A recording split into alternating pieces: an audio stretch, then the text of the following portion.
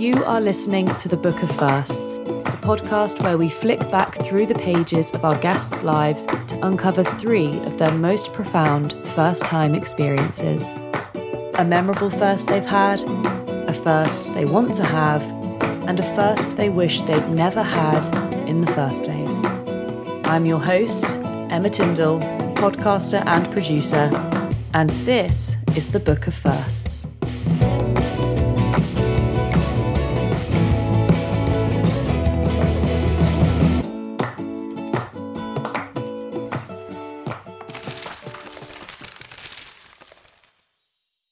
Today I am joined by baker, badminton seasonaire, and the best Florentine biscuit maker I've ever met, the wonderful Peter Sawkins.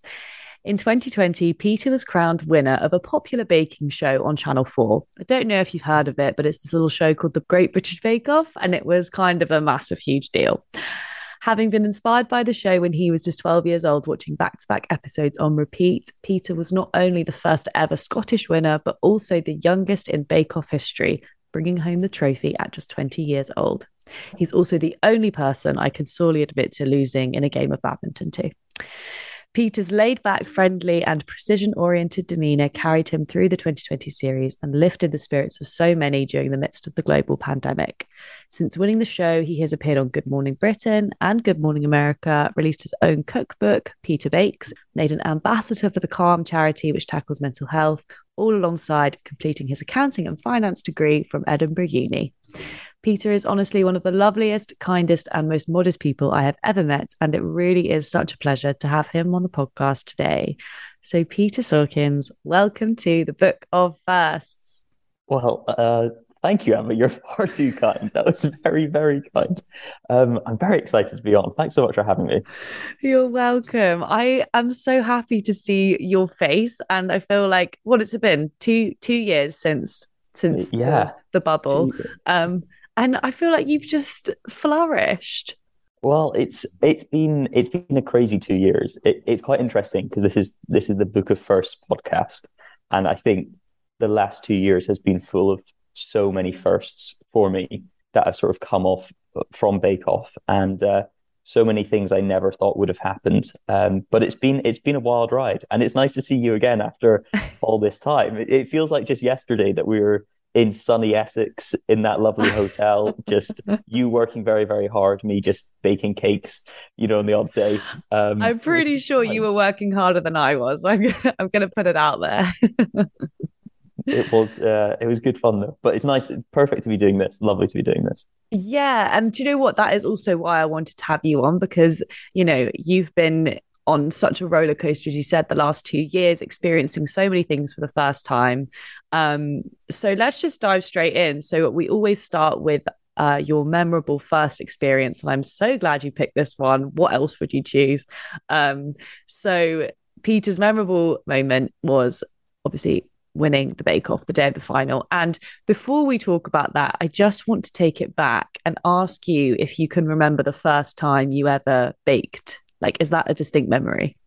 The first time I ever baked, there isn't a distinct memory for me, because I think it was something that we did from a very young age. There's one recipe that I can remember quite vividly being young. I think partly because there's a lovely photo of me and my brother, and we made some strawberry shortcake biscuits from a kid's cookbook that we had. And I think I would have been 4 years old then. And so I think that's a bake that sticks in my mind. Although there were definitely things before that and many, many after that. I'm sure, yeah. So nostalgic, though.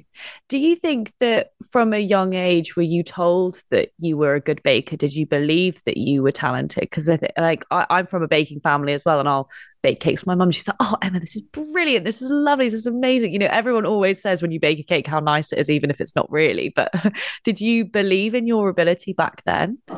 I think it was when I was like 12 years old that I took it on as this like big proper hobby of mine.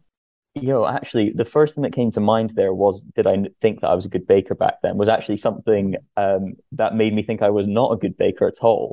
It was at primary school, it was something like we were recreating VE Day. I decided that I would make a recipe of the time from the 1940s, and it turned out terribly. and I heard people sort of, I heard people in the class who were trying it, sort of saying, "This tastes horrible." Not specifically to me, but I overheard them saying that. So I don't think that gave me the biggest confidence. But then later on, once I took it on as a hobby, then there were a few moments where, the time that sticks out in my head where I thought, oh wow, I really can bake, was when I was probably 15 and we had my godparents around for dinner. That mum had made a dinner party and I'd done dessert. I'd done this James Martin recipe for a mousse cake. It's quite technical, pretty stylish, quite sort of high level. And my godparents were quite taken aback, and they were like, "Oh, he really can do that. That's quite impressive." And I remember that being a moment of, yeah, I'm pretty good at this. It's all right. Do this. Yeah. Oh, I love that. And it's such a warm and fuzzy feeling, isn't it? And I think sometimes we seek that external validation for, especially with something like baking, where main reason you do it is for somebody else, right? Like it's not like you go home and bake a cake for yourself, although I have been known to do that on the occasional sad Sunday. Yeah. But, but yeah, it must have been such a rewarding feeling. So taking us back then to the final, I really want to try and sort of paint the picture, because it's a memorable day for you. It's a memorable day for me. It was probably memorable for everybody working on that shoot. Your name gets called out. All of a sudden, the heavens open, the rain's bucketing down, there's tears, everyone's like lost. It's absolute mayhem. I'm holding an umbrella over Becca Cray as she's interviewing you for the final. What from that day stands out to you? Oh gosh, it's kind of it's one of those days that I'll never forget. But also, there was no way that I could take everything in from it and remember it all. The best feeling that I had all day was once we finished the final showstopper challenge and it was put everything down. It was big applause in the tent. Everyone sort of just big claps and cheers. Like sort of the crew knew like you were basically done. Like obviously there's all the clear down and stuff, but like that's the end of lots of hard work for all of the people in the crew. For us bakers, that was the last time we were baking in the tent, and kind of the first time that in this 8-week period we were allowed to take a breath and go, oh, we're done. And I don't know, we'd all created such a strong bond, and I really loved everyone that was working on the show. So to have that kind of moment of going, we've done it, and for everyone to recognize and celebrate that was super cool. And almost like celebrating the end of an era, which is also what I wanted to touch on with this memory, because it wasn't only, the first time that you won Bake Off, or I mean, the only time realistically you're going to win Bake Off, but as you just said, a moment of almost like a catalyst for breathing a bit more and being more laid back. And potentially, I mean, I know in your note to me you said that sometimes you can be, I mean, in your words, like uptight and a little bit too switched on. And do you think that was a moment where maybe you like became a little bit more free? Yeah, I think so. It's kind of odd what's happened since then, because I think it was a really good experience for me to be away from home with brand new people. It was 150 of us or so that were sort of there together, and people that were full of such great energy, actually. People that were really excited and energized to be there, who sort of had, just an amazing energy that I think I fed off quite well, and sort of it was a good step for me to kind of just lean into the experience that I was in. I wasn't worried about other things outside of it. I just got sort of truly engaged and engulfed in it.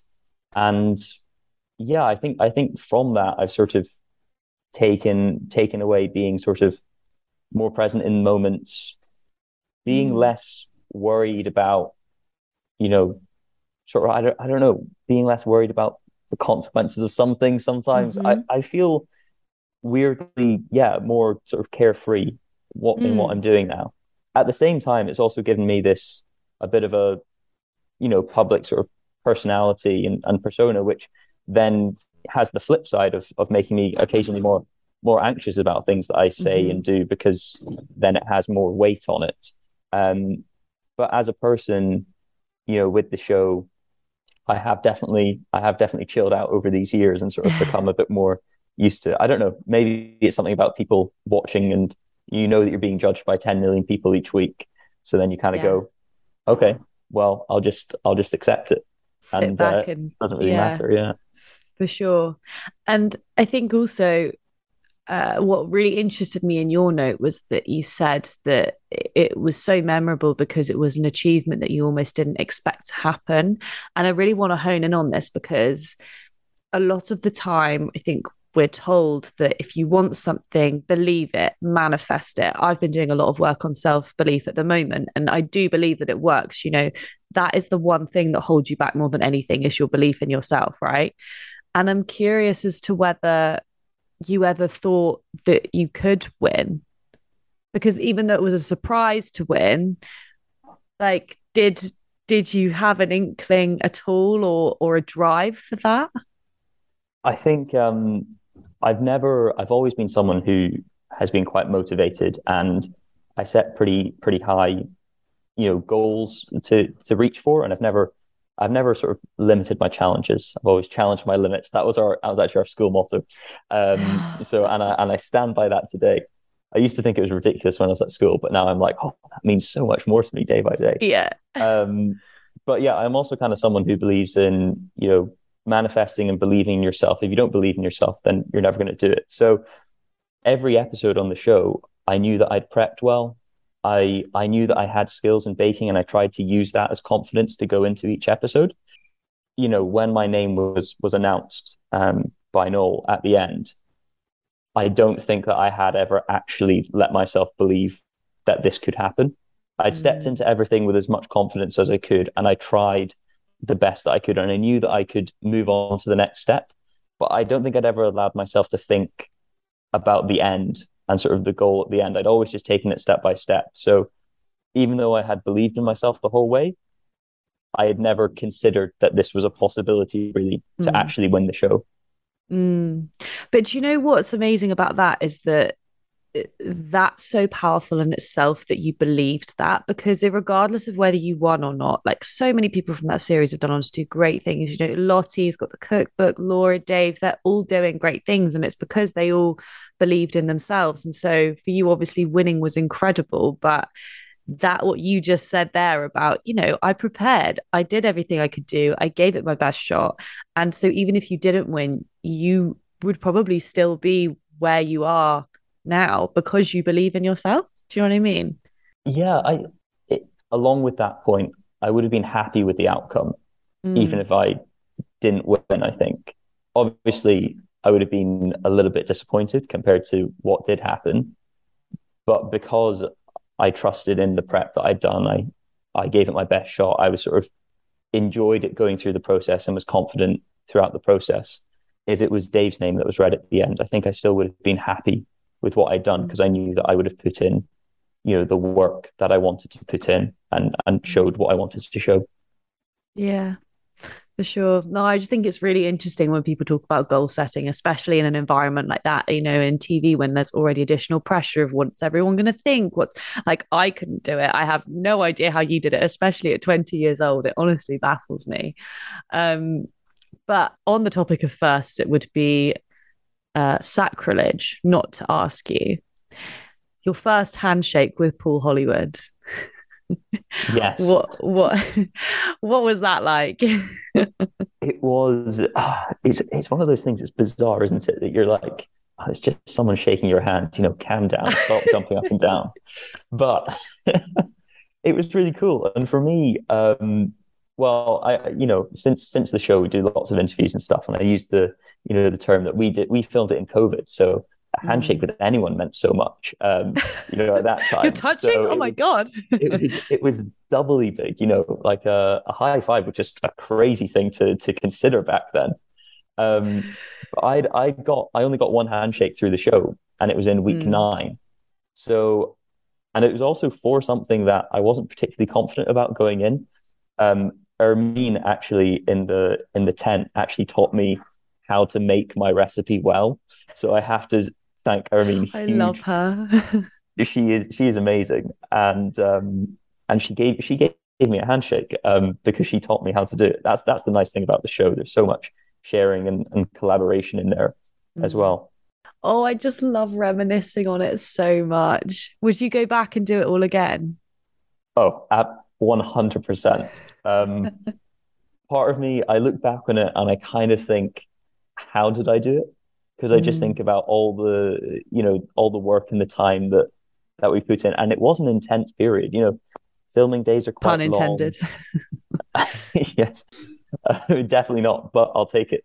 Um, Filming days were long, and we were all knackered and full of cake, and sort of we were all stuck together as well. It was a very intense Mm, experience in all sorts of levels. And I kind of look back and go, wow, I'm quite impressed that we all managed it and managed stayed it.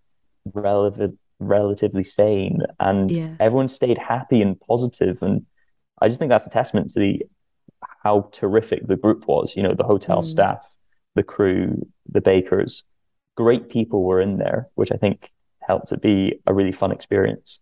So, yeah. I'd be much more tentative to do it now because I know that I'd have to sleep for about 3 months before going into it and sleep for about 3 months after it. Yeah. But yeah, I had a blast, so I'd definitely do it again. Your next first is a first you want to have. Yeah, so a first that I want to have, I thought about this, and it's moved to a new city by myself. I'm sitting chatting to you in an Edinburgh University building with my Edinburgh University Sports Union top on, looking at the beautiful Salisbury Crags out of the window to my side. And I love the city of Edinburgh, but this is the only place that I've ever been. It really feels like home. I want to go somewhere new, and I think I want to figure out a place for myself. Mm, Obviously, I have loads of roots here and connections, which is amazing. And, growing up with my parents taking me around the city, I know it so well and I love the place. But I think to go somewhere by myself, to sort of push myself out of that comfort zone, have to make networks new, see new people, challenge myself. I think it's something that could spark new creativity in me, spark a new sort of drive and passion, and also just, you know, help me to figure out who I am and what I want to mm, do, and just be inspired by a new place. mm. Yeah, you wrote that in your notes to me. You said you wanted to figure things out for yourself, and I'm curious as to what that looks like to you. What would figured out Peter be? Okay, I probably should have prepared for this because I wrote this in my notes. But You don't I have don't. to. Some people don't know. Like we're all figuring it out, aren't we? So, Yeah, I think there's something about being in an uncomfortable situation and a new situation that forces you to forcing you to figure something out can lead to you thinking of new ways of thinking about things and making new decisions. I mean, this is maybe something you've just moved to Canada. Can I ask you yeah. like sort of why did you do that? And because it must be for similar reasons. It is, and you raise a really good point there about there is something so beautiful about being comfortable, but there is something even more exciting about being incredibly uncomfortable. And the thing for me that it's given me is a freedom to really explore what I want at my core. So I've always said I want to podcast, I want to be a freelancer, I want to do this full time. And back home, I was so wrapped up in TV and progressing and money and being able to socialize with all of my friends. Whereas here, I don't have that many friends and I can work late nights and shift work and then do my podcast all day. And I can afford to do that here and it feels great. And I think that those are the things that back home I potentially wouldn't do because of fear of judgment or not my timetable not fitting in with everyone else around me. So yeah, I definitely understand what you mean about like Yeah. freedom to do that. And there's that's made me think that's really good to hear. There's sort of that risk when you've got a good situation where you are, there's that risk of losing the comfort that you have and the good things that you have. Whereas when you go somewhere else, you kind of lose the risk of losing something. There's nothing Mm-hmm. to lose when you go out somewhere new. So just taking these opportunities and these chances is something that's able to happen without any friction. Totally. And the ability to just say yes to everything. Like, since I've been in this city, I don't understand how I've done it. Well, I've been here literally a month. Yeah, one whole month today. And I've got a job and a flat, and I've found a gym, and I found a group of friends. And I'm like, I did not expect any of that to happen, but it only happened because I said yes. I said yes when the lady down the road asked me if I wanted to go for dinner, and then met her sons, and then went to a party, and then met their friends. Do you know what I mean? Like, you just open yourself up to so many more opportunities. Yeah. And you've created those opportunities for yourself, which is Mm. a super cool thing to do as well. You're not and you creating new networks, and it's very exciting. It's something that I Yeah. really want to do. For me it's I all want you to theory. do it. For I me want you it's to all do it. theory. Where Um, where where do you think you'd go? London does seem to be calling Mm. quite a lot. I mean, I say sort of having this clean break and this fresh start, but also there's a side to Edinburgh's an amazing city, but it's quite small, and lots of people recognize me in the city as well because of the show, and Edinburgh being a small place. There's kind of like I'm seen quite a lot, whereas Mhm. when you're in such a big city such as London, everyone's kind of invisible, Yeah. and I like that idea of kind of being a bit invisible so I can work on my, crazy dreams without fearing any judgment Mm. or any people looking on. So it's quite exciting. I'd like to be a really tiny fish in a big pond and In a just sort of big swim pond. my way through and see what can happen. I'm just popping a quick note in here as I'm currently sat in the cozy and comfortable home of this season's sponsors, First and Last Coffee. This glorious cafe was, ironically, and I'm not just saying this because it's on brand with the podcast, but it was the first coffee shop I ever set foot in when I moved to Toronto. And my God, did it set the bar high. The coffee honestly tastes amazing. The 60s vintage style interior is super quirky and fun, and it takes every ounce of self-control I possess not to pick up one of their delicious breakfast sandwiches every morning on my way to work. If you're around the Annex neighbourhood, then you absolutely need to check them out. Pop in for a coffee, browse the vintage clothes rail, or soak up the sun like I'm doing right now in their little courtyard area. Huge thank you to First and Last again for sponsoring the show. Speaking of, let's get back to it. Our final first that we talk about is the first that you wish you'd never had. And normally, this is the one which is sometimes tricky to talk about for guests because obviously it's something that you wish you hadn't experienced. And for you, I'm actually really glad that you raised this particular thing that you struggled with, because I think that it is such a prevalent feeling, especially amongst teenagers as well. Yeah, it's a good introduction to it. I think when I was thinking through first in preparation for this, I was trying to find something that was maybe a little bit lighthearted. Mm. But I'm not particularly regretful, and I try and frame things in life. I think about framing in life a lot, and when I'm framing things, I'm trying to frame them in a positive way. So experiences that I have, I try and pick out the good parts of it, because that's what inspires me and motivates me to go on and do things in the future. I try and not sort of sit back and think regretfully on things that have happened in the past. However, sort of a big experience of mine as a teenager was dealing with anxiety and struggling with that from ages of 14 to 16. It was relatively acute. And obviously that's just a situation that if I could have not gone through it, yes, I would have liked to have not gone through it.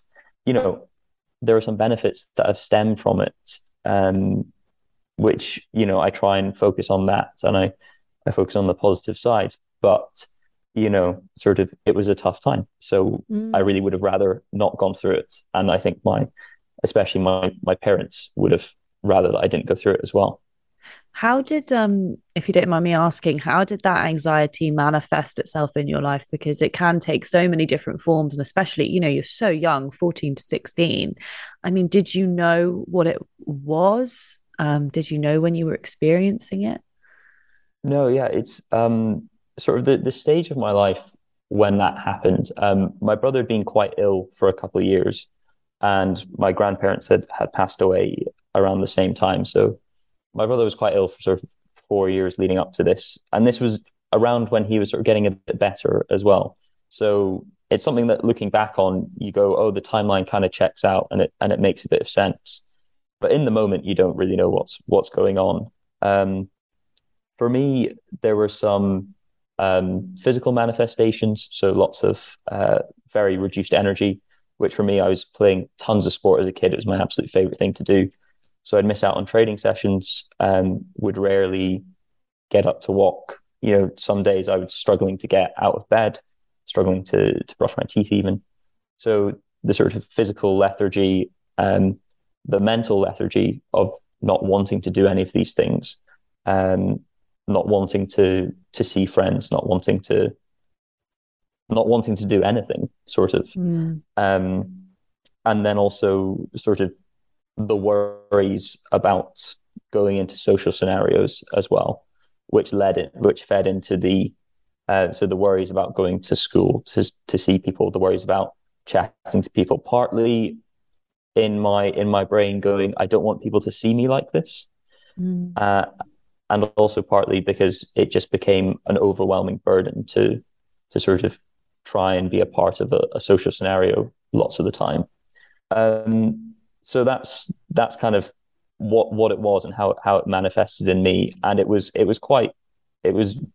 relatively debilitating at points. And it was really quite difficult.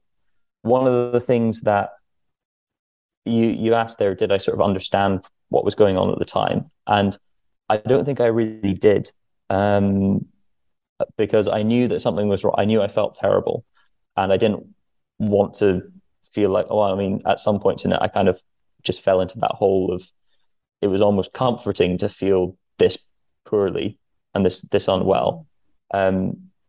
But, people were telling me, some people, when I went into the children and adolescents mental health service, CAMS, they were amazing and really helped me through it. But, as a kid, I didn't understand. I thought anxiety was this just sort of feeling that you can just sort of get over. And it took me a long time to understand that, no, I was actually unwell and I deserved to feel better. And it took me a long time to figure that out. And I couldn't really quite get better until I'd understood that fact and learned about it. It was sort of in this situation where I thought, I'm just a bit anxious is what people are telling me. So I should just be feeling fine. Why am I not feeling fine? And that doesn't help the situation. I had to sort of recognize it's okay for me to seeking this help, and I need to be helped to get better. Totally. And that is such an eloquent way of putting it, Peter, honestly, because I think that, as with so many things in life, mental health is a spectrum. And sometimes you'll wake up and you feel anxious, but that doesn't mean that you have anxiety, right? In the same way that sometimes you'll wake up and have a really bad day, but that doesn't, like, not want to get out of bed, but that doesn't mean that you're depressed. And I think we've come into this society now where mental health is spoken about so much that people get confused between those two things. And it must be even harder, like, going through that so young and not really understanding it. But I think it's also important to pick up on there. And I love that you said it in your note as well, that you do try to frame things positively. And you said that there have been benefits taken from suffering with that. So what are those? I think the main one that I think about is sometimes I say I feel lucky to have gone through it at this young age, because, as part of the process of recovery and feeling better, I've understood that I've gone through this thing. So there's no point where I could say, oh, I'm fixed. I'm not fixed. You're not broken and then fixed with this. You live with your mental health and your whatever state it's in. You live with that every single day. So what it's done, it's taught me that I'm not either broken or fixed. I'm living on this spectrum, as you say. And it's also taught me the tools with which I can sort of improve how I'm feeling and make sure that I'm in touch with how I'm feeling and keep tabs on that, so that I never get to a point of feeling in crisis again. Maybe I will, maybe I won't. But now I know how I can act on it, how I can work on it. The fact that I can chat about it openly to sort of keep tabs on it, that I can tell friends about it. And I feel really lucky that I've learned that, and that I feel quite in touch with my mental state, because that allows me to move forward with it really positively. And I wouldn't say that I suffer from anything now, because I'm able to consider it, take stock when things start to get tough, and try to actively improve on it myself. Mm. And it's going to sound corny as hell, but it is that you grow through what you go through, isn't it? Literally to a point. And I think that's where, I mean, obviously the podcast that this morphed into, like 20 Not Something, that was one thing that everybody sort of said to me. It's like, you don't understand how to cope with something until you've done it. And so actually, why our adolescence and our youth and our 20s is so tough is because we're faced with all of these things for the first time, and we don't know how we're supposed to deal with it. And it's only later on in life when we revisit them, we're like, oh, okay, I now have the tools to help me deal. And I think we put so much pressure on ourselves to be able to deal with things when actually maybe we're not supposed to know. And that's the point. Yeah, that is a good point. But then hopefully we can keep learning these things and keep them with us over time. I think that's something that I'm conscious of trying to do.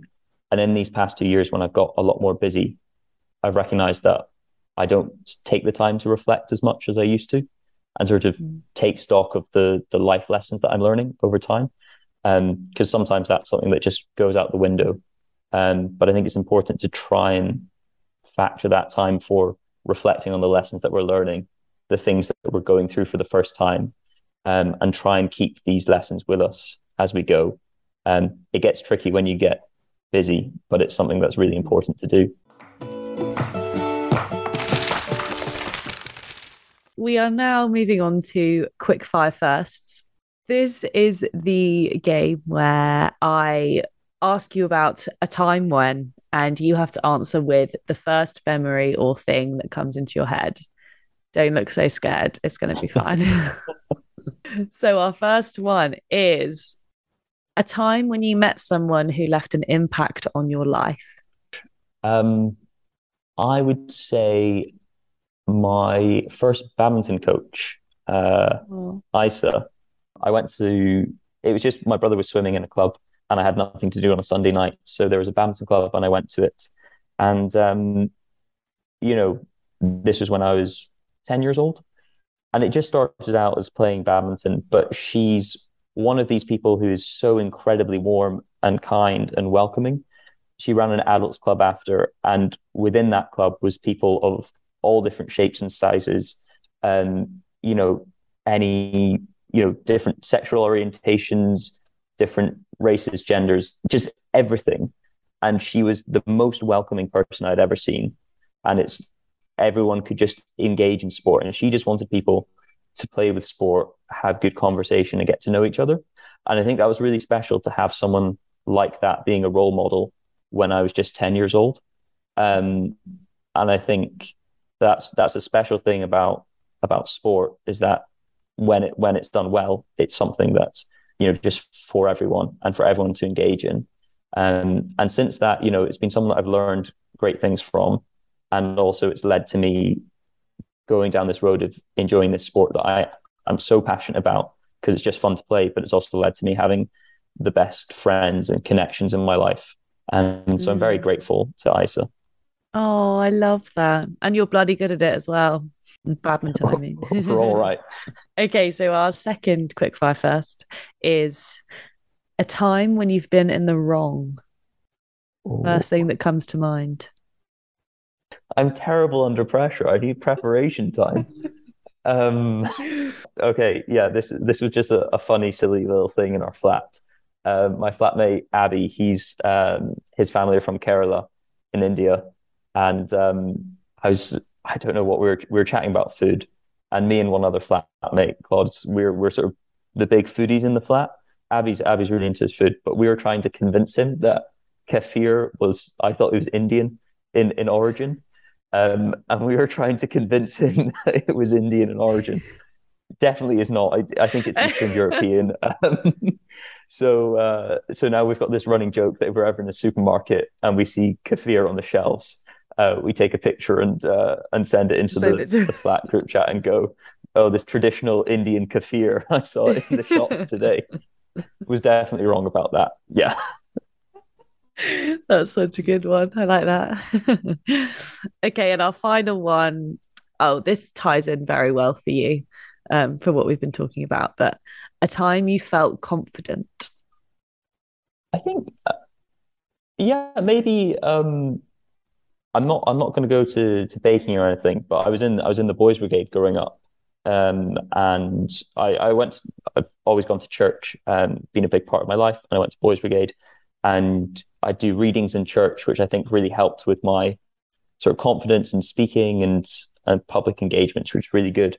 But at sort of the boys' brigade national, we would march around Edinburgh and do parade outside St. Giles when they had a big function on, and I had to do a big reading in one of the churches around Edinburgh when it was sort of all the Scottish boys together, and it didn't faze me. And I think that's quite a cool thing when you're 13, 14 years old to feel confident in speaking to a room of 200 of your peers that you don't know.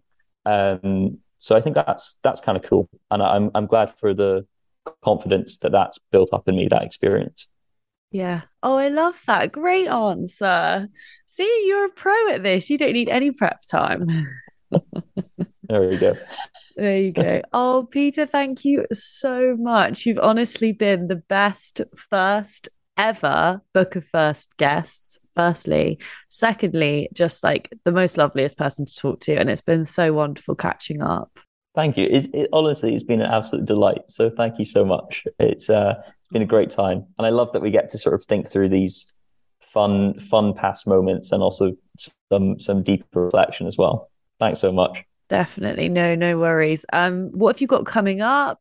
So, I mean, coming up, I actually have a new cookbook coming out in October. So I'll get a wee pluggy plug in there. It's called Peter's Baking Party, and it's a kids baking book. And so it's moving on from Peter Bakes was my first book, and that was just sort of everything I love to bake.